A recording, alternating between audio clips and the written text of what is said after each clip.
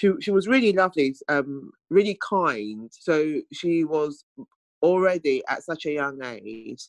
She had what I call quite a lot of empathy, and she will be concerned about other people. And what I mean by that is, I can remember her saying about her asthma, not that she wanted to happen to her, but she was quite relieved it wasn't happening to anybody else. And I think that's quite a thing to say at such a young age. Welcome to LSE IQ. I'm Sue Windybank, and this is the podcast where we ask social scientists and other experts to answer one intelligent question. You've just heard the words of Rosamond Odua-Kissi-Debrah, co-founder of the Ella Roberta Family Foundation, which she set up after the death of her daughter in 2013. A previously active little girl, Ella died at just age 9 from a rare and severe form of asthma. The foundation named after her aims to improve the lives of children affected by asthma in South East London by campaigning for better treatment of the condition and for clean air. Her mum still lives along the road that I'm standing on, the busy South Circular, a pollution hotspot which forms part of a major ring road around London. I live along this road too, and like Ella, I have asthma. Although mine is under control, sometimes I find myself gasping for air, and I wonder about the impact the road outside my house is having on my health. There is growing awareness and mounting evidence of the impact that air pollution is having on all of us, including perhaps making us more susceptible to COVID-19. In this episode of LSE IQ, I ask, how can we tackle air pollution?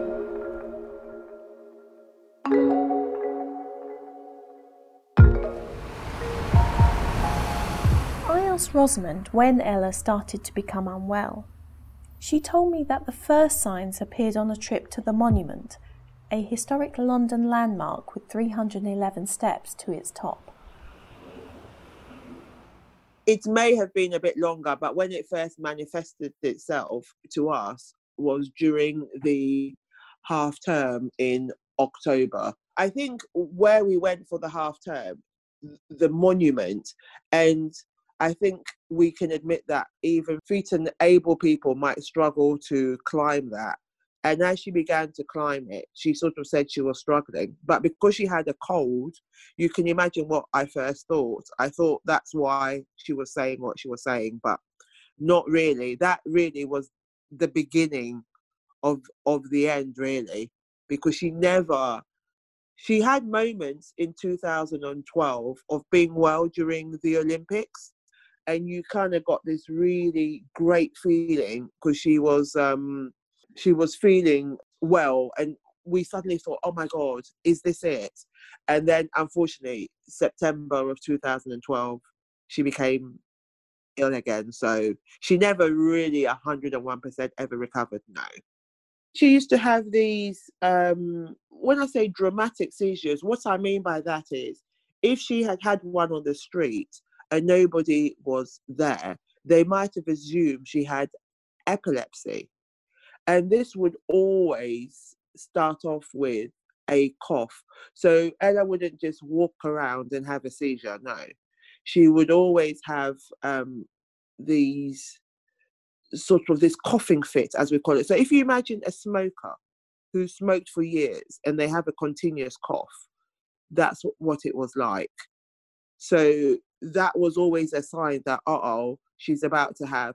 But it wouldn't always end in that. It would sometimes resolve itself. But they were very, very unpleasant.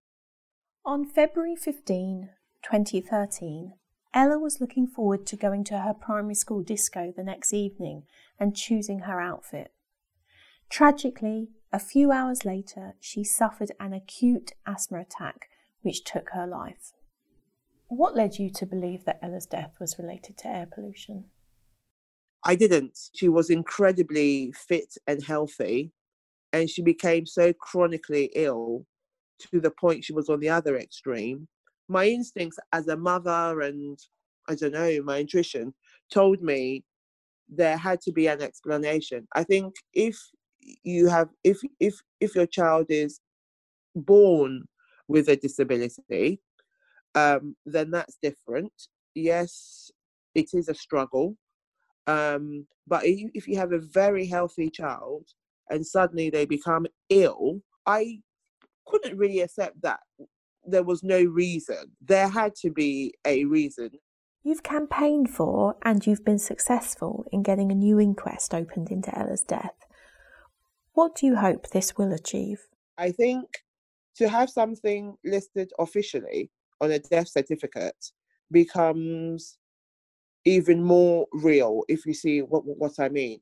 And I think it is only right that the real cause of why she became ill, or contribute, whatever way you want to put it, is actually put on her death certificate. I mean, what it has on there now, which I'm not going to mention, but it has what I would say a generic term.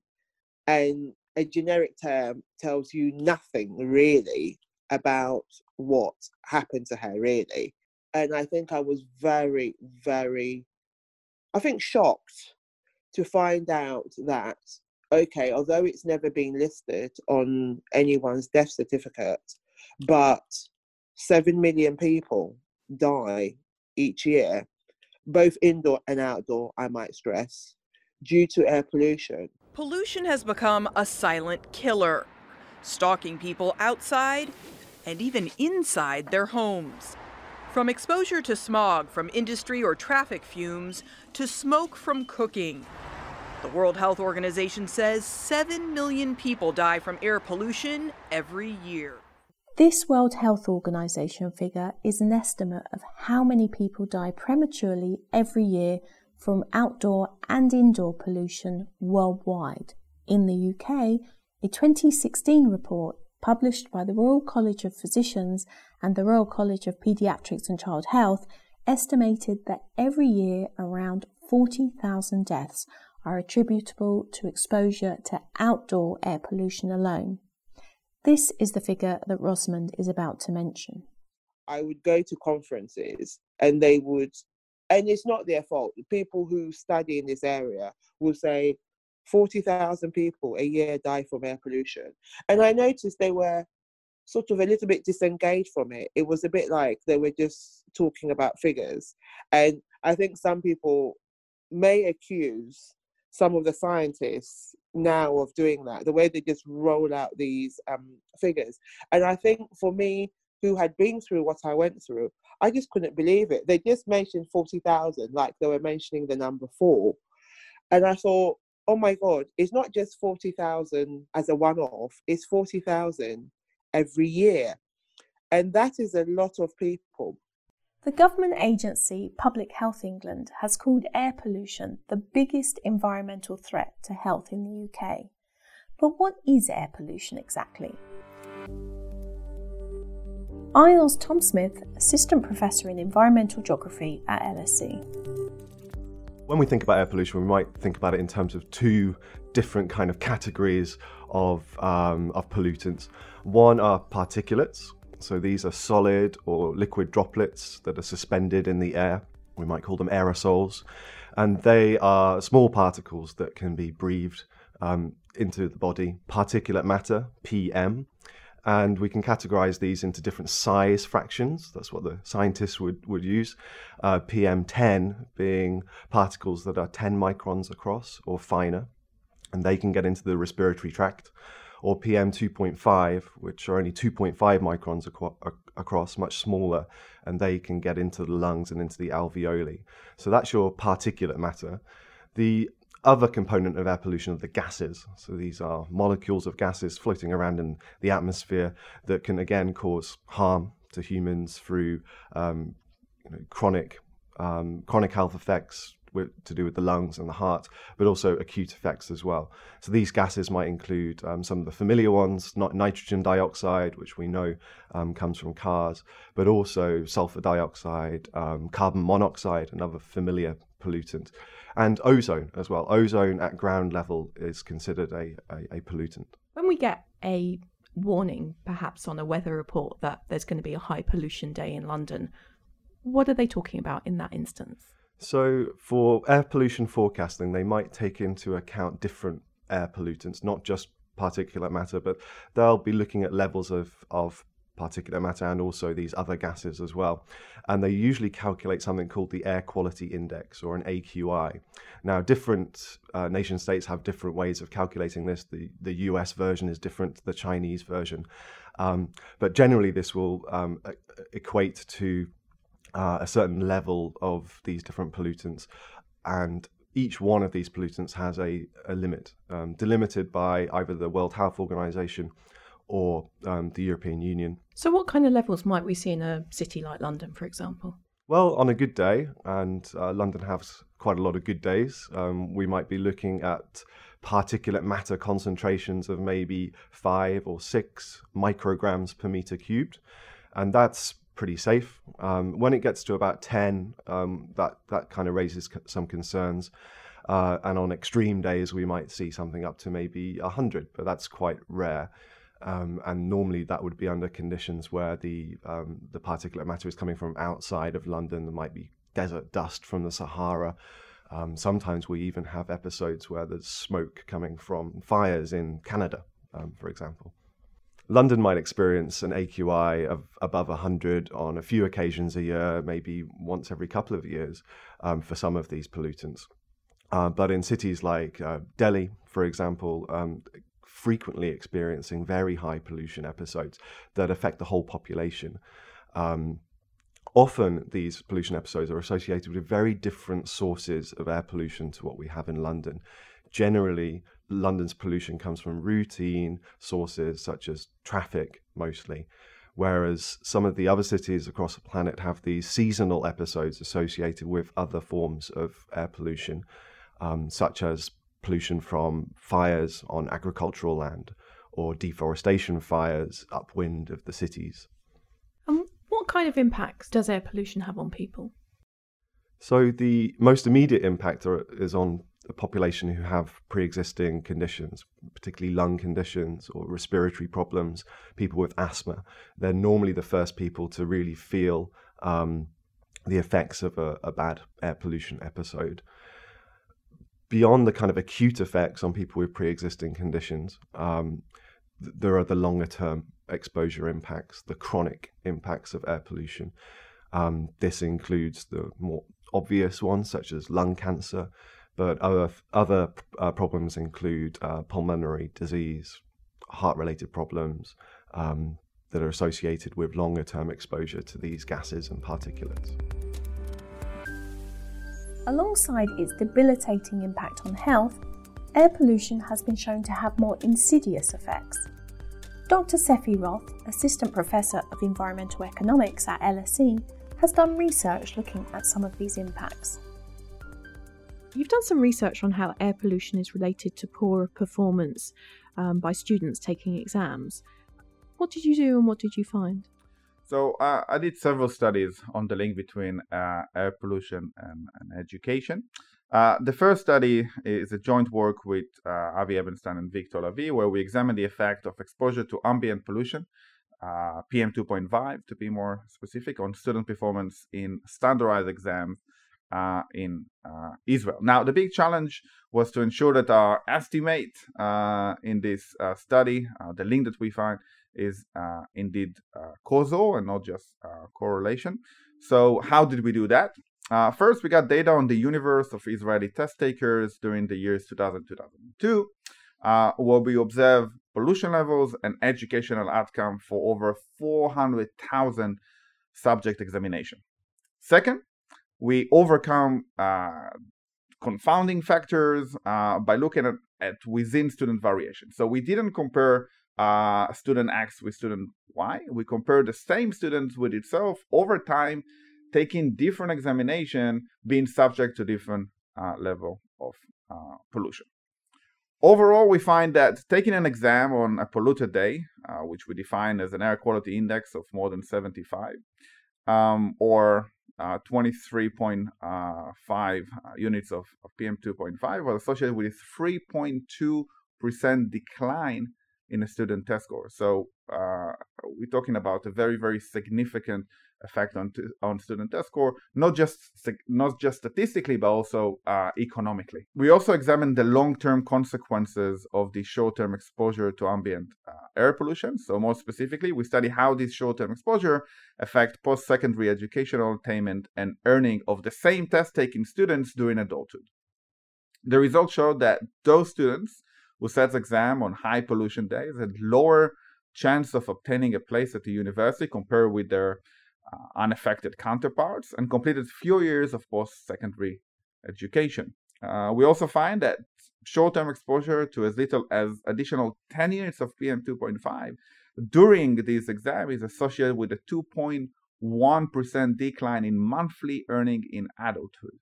So we're talking about something like 8 or 10 years after the actual event, after they were exposed to pollution, we still find very, very significant results on their education and also earnings. So you've also done some research on criminality and air pollution. What did you find? So in another study, we also examined the link between air pollution and crime. We did it actually here in London, and we found that there is a strong positive causal relationship between the two. Now, we did it by analyzing data on air pollution and more than 1.8 million crimes that happen over 2 years. And we use a variety of statistical techniques to ensure that our results are robust. And what we identify again is a causal link. And let me explain maybe one of the techniques that we use, because I think it's quite cool, at least to me. So one of these techniques uses the fact that the wind randomly blows to different direction, bringing pollution to different parts of the city at random. So imagine that there is a cloud of pollution that moves according to the direction of the wind, which again, let me emphasize, is random. We essentially follow this cloud of pollution and look at what happened to this area which receive this cloud of pollution. What we find is that wherever the cloud goes, crime goes up as well. So we use this kind of random assignment almost that being induced by the wind direction in our favor to test whether air pollution causally affect crime, and we find this is indeed the case. We find that air quality index of 35, which is not very high, lead to 3.7% more crimes in the areas that are affected, which is similar to the effect of 10% decrease in police activity, according to another study that also happened in London. So we're talking about a very, very significant increase in crime as a result of not very high level of pollution. Did it have an impact on certain types of crime? So we find that air pollution affects a variety of crimes. Some of them are violent crime or even sexual crime. But we also find that air pollution affects more economically driven crime. So we really find that the effect is across the board when it comes to air pollution. I mean, this seems pretty unbelievable. What do you think is going on? There is a variety of possible explanation for the relationship that we find between crime and air pollution. One possible explanation is the effect of air pollution on stress hormone that's called cortisol, which in turn can lead to a change in behavior and the way that we think. So again, the exact mechanism on how air pollution affects crime is still unknown. Several theories, including the cortisol that I mentioned before, but this is still a work in progress, and I think that more research is needed here to nail down the exact mechanism here. Where does air pollution come from? Unsurprisingly, in cities like London, most comes from road traffic, with diesel vehicles being more polluting than petrol ones. The way we heat our homes and offices and other commercial spaces is also a major problem. But Tom Smith has looked at a more unexpected source of air pollution in the city. The next Circle Line train via Victoria will arrive in 1 minute. You've done some research on the levels of pollution on the London Underground. What did you find? The London Underground is another one of these really interesting places. We're very familiar with air pollution at the surface from transport, from cars. Most people would not associate the London Underground with being a particularly polluted place, or at least they didn't until recently when our research was published along with a couple of other papers last year. We found very high levels of particulate matter on the London Underground, 20 to 25 times the levels that we see at the surface, for example. Particulate matter, PM2.5, the particles that can get inside your lungs, get inside the alveoli of your lungs. And we found that the further into the network you go, the worse it gets, particularly the deep London Underground lines like the Bakerloo line and the Central line. We found that the shallower lines, the District line, the Circle line, are less polluted, mainly because they have a better exchange of air with the above ground sections of those lines.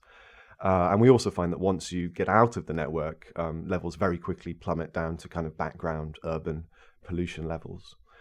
Another piece of research that was published last year at King's College London actually looked at the composition of the particles. Now that's very important because different chemical compositions will have different effects on the human body. Carbon particles, we know, are carcinogenic and can lead to lung cancer, and can lead to heart disease, whereas other types of particles are more benign, have less impact on the human body. And what this study found was that most of the particles on the London Underground are iron, from the rails, from the brakes, and from the wheels of the trains. And that is probably less impactful on the human body than carbon that we breathe in at the surface.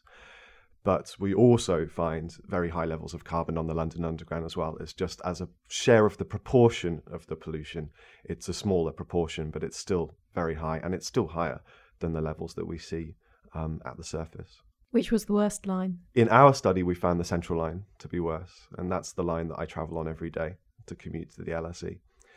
Not just the Central line, but the section of line that goes between Tottenham Court Road and kind of Shepherd's Bush. The thick, hazardous haze covers a large part of Southeast Asia. Across Malaysia's capital, Kuala Lumpur, nearly 300 schools were ordered to close, like nearly 2,500 others across the country. The situation in Kuala Lumpur has been worsening for days. Last Friday, local hospitals distributed face masks to children and their teachers. The source of this smog in Malaysia, described in this clip from the broadcaster France 24 in 2019, was forest fires.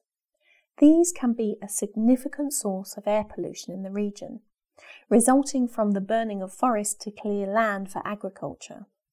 Tom, who is an expert in forest and other types of wildland fires, explained more. Forest fires play an incredibly important role in air pollution in certain regions on our planet. In places like Southeast Asia, particularly Singapore, Malaysia, Indonesia, Brunei, it's the most important source of air pollution in these regions, especially during certain times of the year, the dry season, usually around August, September, October. This is the season when land that has been cleared for agriculture may experience fires, often set on purpose to clear the land for a new crop, or clear the land following deforestation to make way for new plantations. This particular region of our planet has a fairly unique type of soil. It's peat, which is incredibly carbon rich.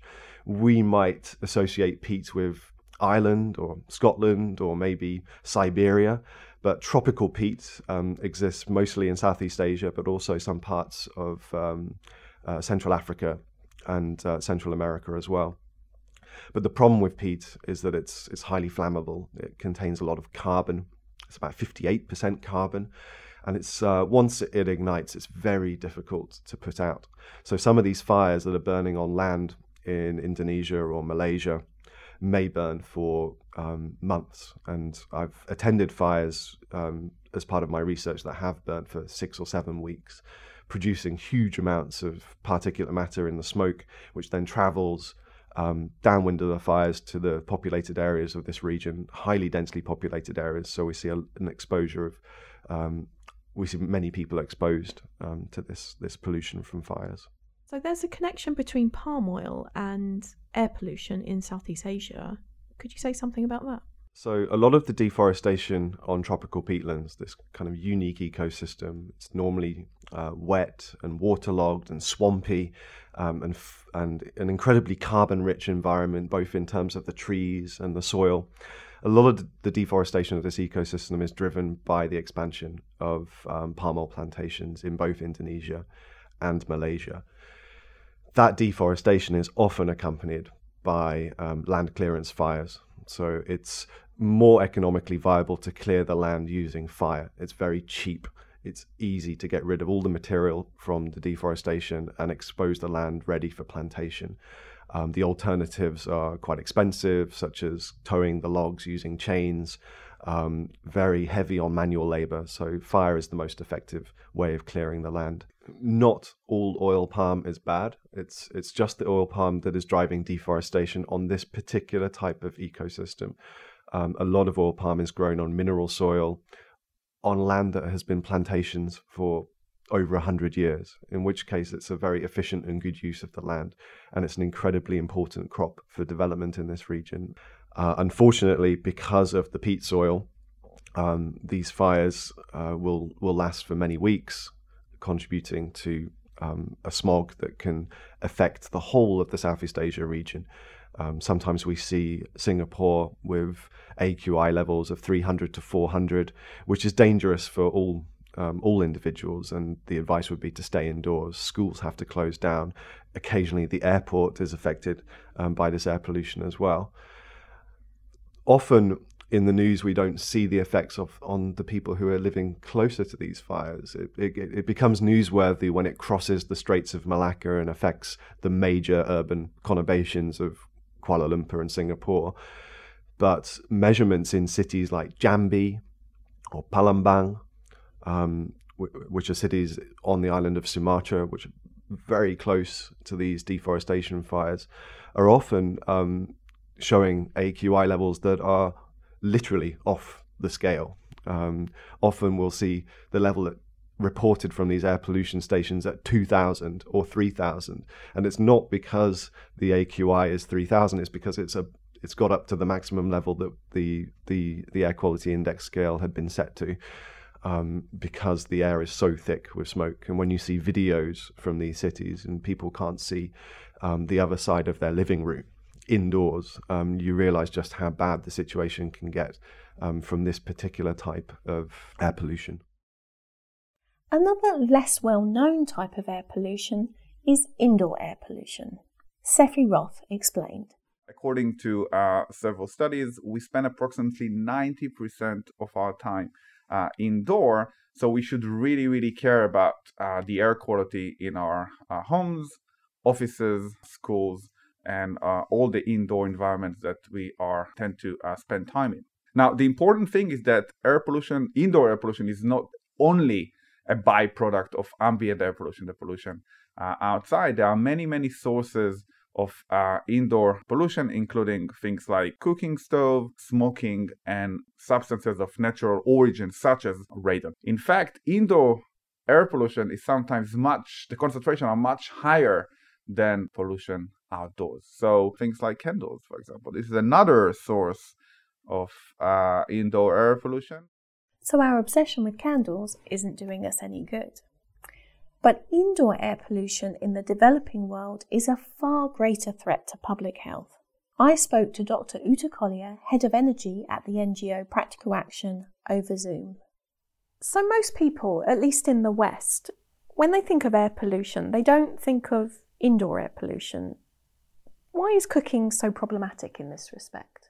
Well, globally, we actually have around 3 billion people who cook with extremely dirty fuels. So it's, firewood put on a 3-stone fire, or if they're very lucky, they might have a stove of sorts, but still using firewoods. A very inefficient way of cooking. So you get lots of the particulates then escaping from the stove or the fire. And if you do that in a hut, you can imagine you get a huge amount of smoke. And it's a significant problem for many people, and especially women in the developing world. I went on this biogas trip in Kenya, and they still had the old kitchen there as well. And I think they were using it for, cooking certain things. So the old kitchen, which was often somewhere separately in the house or just in a shed, was often really dirty, just full of soot. Whereas the new kitchen with the biogas, looked fairly clean.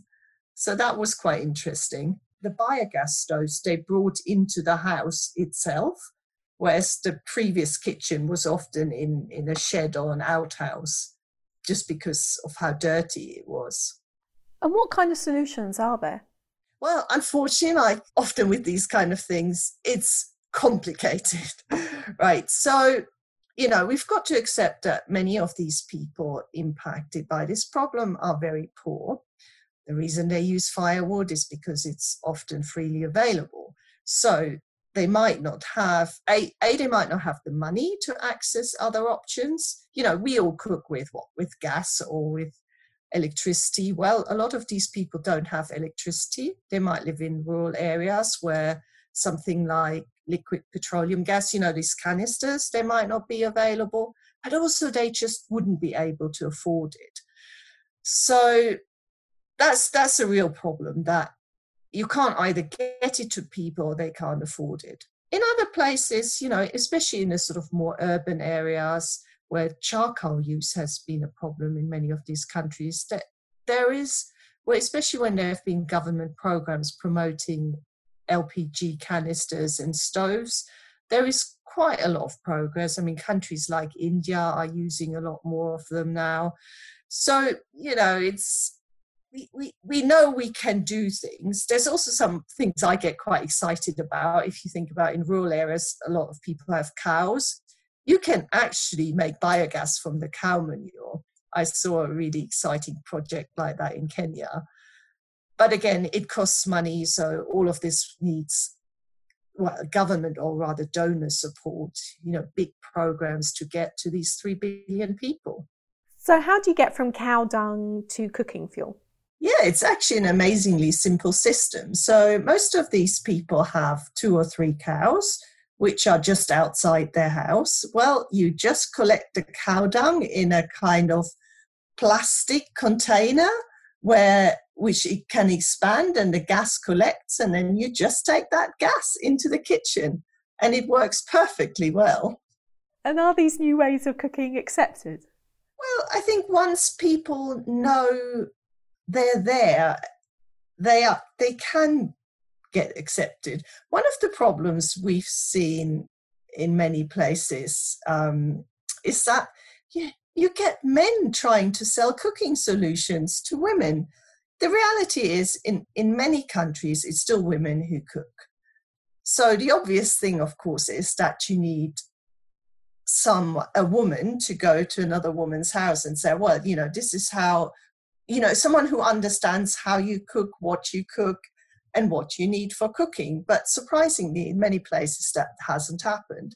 So at Practical Action, we've got several programs working with women energy entrepreneurs in Kenya, but also in Nepal, where we help them build their businesses, and they can then go out to these villages and actually talk to the women and understand their needs. And that seems to be working really well. And they've managed to increase their sales of cook stoves. They also produce what are called briquettes, which are often made from agricultural waste. So there's definitely a model there that works, but it takes time as well. You need to create the awareness amongst people. And also we've got to accept that maybe there isn't just one simple solution. Just think about how you cook. You probably got a microwave, you've got a toaster, you've got a gas stove. So people might need several solutions to make it work for them. So what needs to be done in order to tackle air pollution? Uta explained that in the case of clean cooking, a greater awareness and more money is essential for action. I think it's absolutely key that we get more global attention to this problem. People have been talking about air pollution in cities a lot, but the fact that we started this conversation saying, well, most people here in the West aren't very aware that it's such an issue for so many people, the indoor air pollution. So this needs to get on the global agenda. The World Health Organization has tried to do this a little bit, but there needs to be more of it. And then that needs to also feed through to the national level. In all these countries where it is a problem, it's just still not being taken seriously. I mean, of course, one of the issues we often don't have any or not much health provision in these rural areas. So even if people fall sick, well, no one might actually know about it. So we need to collect more data again to understand how significant this problem is and, for example, at the moment, how it relates to being susceptible to COVID, for example, as well. But I think it is really an issue of needing much greater global awareness. And then, linked to that, we need to throw more money at the problem. There have been estimates of something like 40 million going in to solve clean cooking, or dirty cooking, if you like. Well, $40 million is just nothing if you're trying to solve the problem that affects 3 billion people. You probably need to increase this by a factor of 10, if not more. And that needs to come from donors, through new partnerships as well between donors and private sector and governments. It won't be easy to do that, especially at the current time where, the economy is under such strain, but we have to do it. Otherwise, people will continue to die. For Seffi Roth, governments should look at the role tax could play in reducing air pollution. In my view, we should use market-based instruments, things like taxes. And let me clarify what I mean here. So I'm a big believer in the powers of market, and I rarely think that government should intervene in them. However, when we have a clear market failure, as we have here, I think that government must act. The economic problem with pollution is that it creates an external cost, what we call in economics an externality, that is not reflected in market prices. Government should correct this problem to allow market to operate efficiently. However, I think it's very important to do it right and take into account the potential distributional aspects of using such instrument. For example, taxes can be very regressive, and this can hurt people with low income. So government should design policies that improve the environment, but at the same time does not put additional economic stress on low income households. And what would you tax? So I think that every place would require different type of tax based on the sources of pollution. So if it's coming from transportation, maybe we should tax something associated with that. Here's Tom Smith. So tackling air pollution is very much dependent on the sources of air pollution. In a city like London, where most of the pollution is coming from transport, it's important to regulate the vehicle fleet. So that's something that the Mayor of London has been working on for years now, starting with the congestion charging zone and moving towards the ultra low emission zone that came into force just last year, I think. In other places on our planet, so take, for example, the region where I work in on forest fires, it's very important to avoid those fires. So avoiding the drainage of land, the drainage of the peat, which dries it out and makes it available to burn, is probably one of the most important things you can do to avoid those fires in Southeast Asia, keeping the land wet. It's not particularly important, the fact that we have these surface fires, because they may last a couple of days, burning the material on the agricultural plantations, but what we want to avoid is the peat fires. So avoiding drainage and making sure that the water table is high is a really good and effective technique of avoiding air pollution in that particular region of the planet. The tube is a difficult one because there are always going to be these sources of air pollution from mechanical wear between the wheels and the track. But again, the Mayor of London is now looking into ways that you can scrub the tunnels and vacuum clean all of the particulates out of the air on a semi-regular basis, and that will help contribute to lowering levels, hopefully, on the London Underground as well. And finally, I asked Rosamond what we should be doing to tackle the problem of air pollution. The first thing I can think of is, number one, to take it seriously. just because you can't see something doesn't mean it isn't there. People's lives matter. I don't have all the solutions for it, and I don't think governments do either. And I think it is going to involve all of us, Sue, in the sense of behaviour change.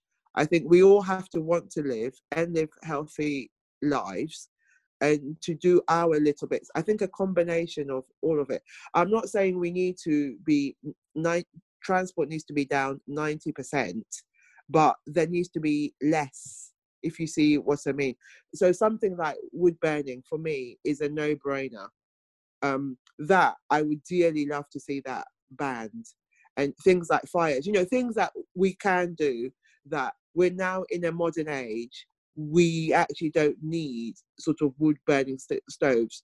So things like that. And I am not asking the nurse or the carer who's got to travel from house to house to house to house to visit people to give up her car, but she is one person. There are many of us that do short journeys that are unnecessary.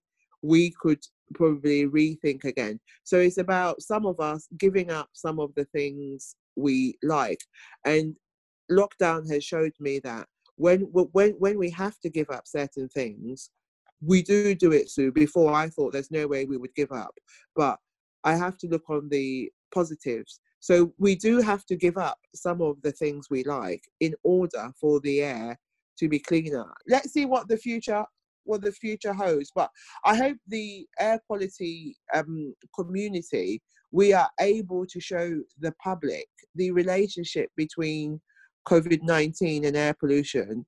And it's always about getting the message out, not frightening people, but explaining to people. There's no point you and I having a good understanding and keeping the information to ourselves.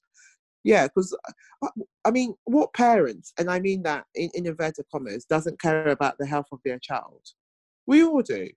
So, of course, they will. And if it's affecting cognitive development, 1.1 million children in this country have asthma. That's not what parents sign up for. So, yeah, it's getting it out there. But we're so busy, Sue. And I think now we've all had to. Now would have been a great time to do an air pollution campaign. And of course, for Rosamond, tackling air pollution is not just a campaign, it's a deeply personal issue. A report by Professor Stephen Holgate, an expert on asthma and air pollution, found that air pollution exceeded EU limits throughout Ella's illness. It said that there was a real prospect that without unlawful levels of air pollution, Ella would not have died. I asked Rosamond if there was any comfort in understanding the role that air pollution played in her daughter's death. Sort of has made it harder in a way. And what I mean by that is you live near the South Circular, as I do. And you can imagine, I have thought at times, if I didn't live here, then maybe she may still be here. And I think as a mother, that's quite difficult. I'm not saying I am to blame for it, but you just feel, I can't believe that where we live, because one feels one's role as a mother is to protect your child. And obviously, I bought the house where I lived before she was even born.